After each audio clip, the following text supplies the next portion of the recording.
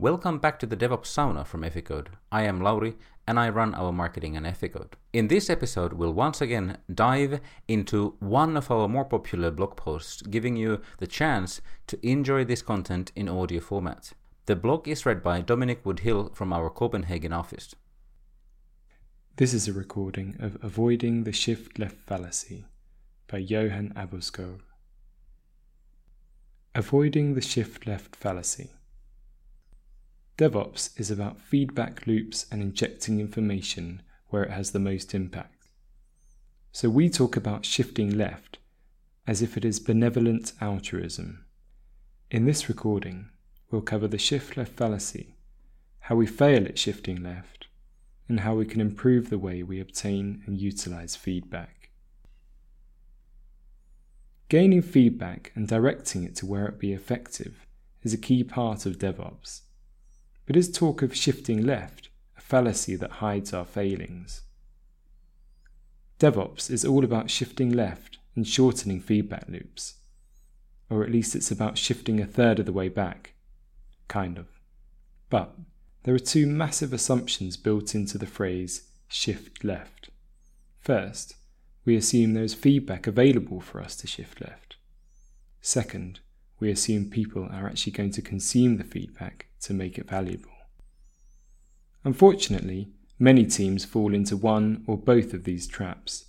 They live in what I call the shift left fallacy. Shifting nothing left. When we talk about feedback in a DevOps context, we usually think about internal and external quality and usage metrics of any given product. This could be measuring which parts of our applications are used by most of our customers, or internal quality and performance metrics, such as memory usage and test failures. Shifting left is about taking feedback and making it available to the builders. The feedback should be quick and loud to have the biggest impact at the lowest cost.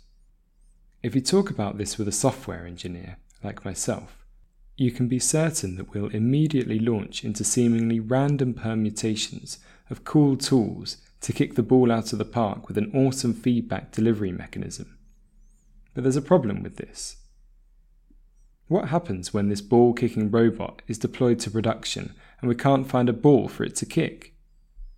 Because it really doesn't matter how cool your Prometheus and Grafana is, or how your favorite SaaS metric startup promises to make your infinitely dimensioned data trivially queryable.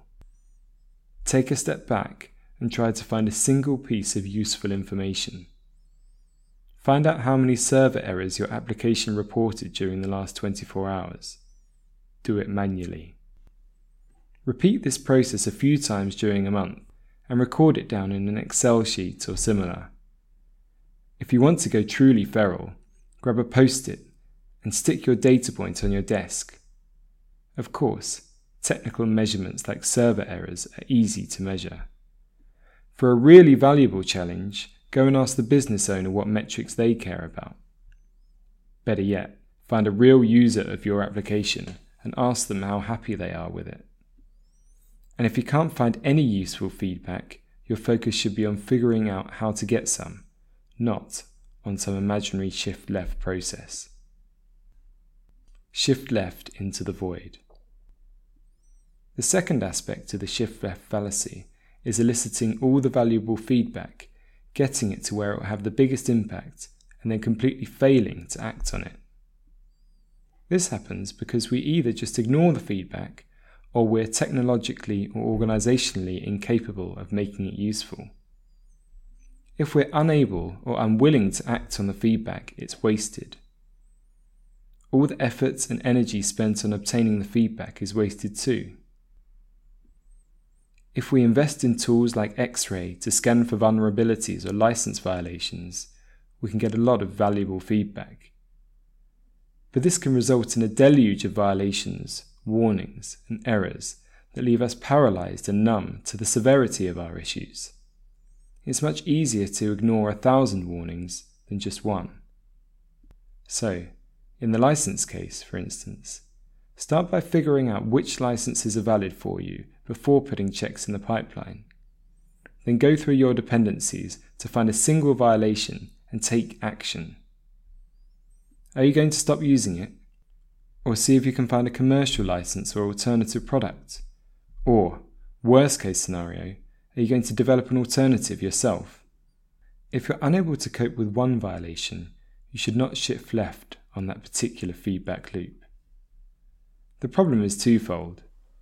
First, you'll have simply wasted your efforts in enabling this particular feedback. But the true tragedy of shift left fallacy in this case is that you're training your teams to ignore feedback, blunting their ingenuity, autonomy, and trust in the organisation. It says a lot about us that we can invest in obtaining this kind of feedback without taking action on it. Feedback loops are about feedback.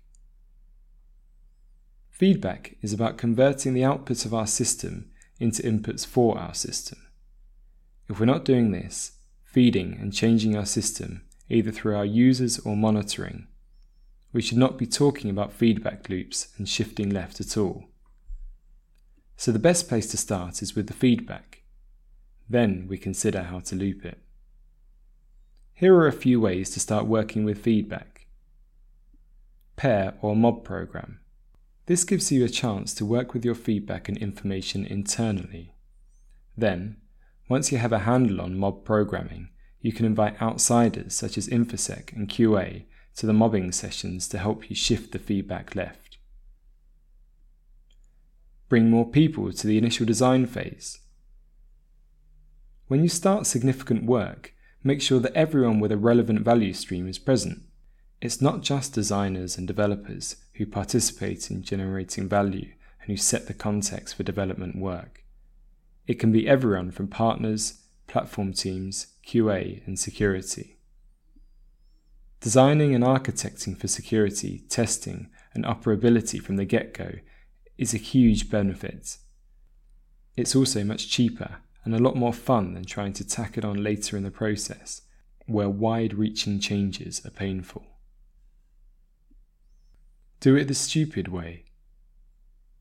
Start by deciding on a key business metric that you'd like to act on. If it's trivial to measure it automatically, go with that. But if it's even slightly challenging, stop in your tracks and dumb it down further. Guesstimate the metric on a regular basis and see if that provides you value. If it does, it's probably worth the automation and shifting left. This is also a great time to experiment with choosing the right visualization methods.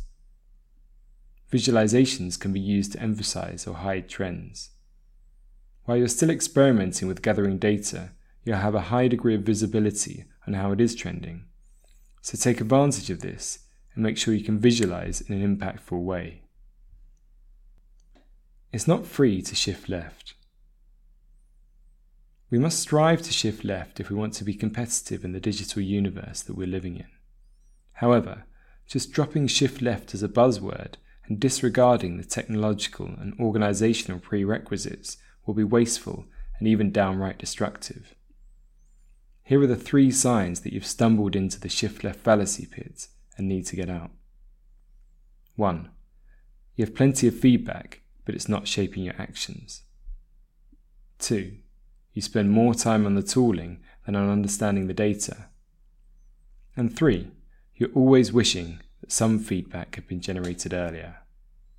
So, prioritize shifting left, but beware of the shift left fallacy. Thanks for listening.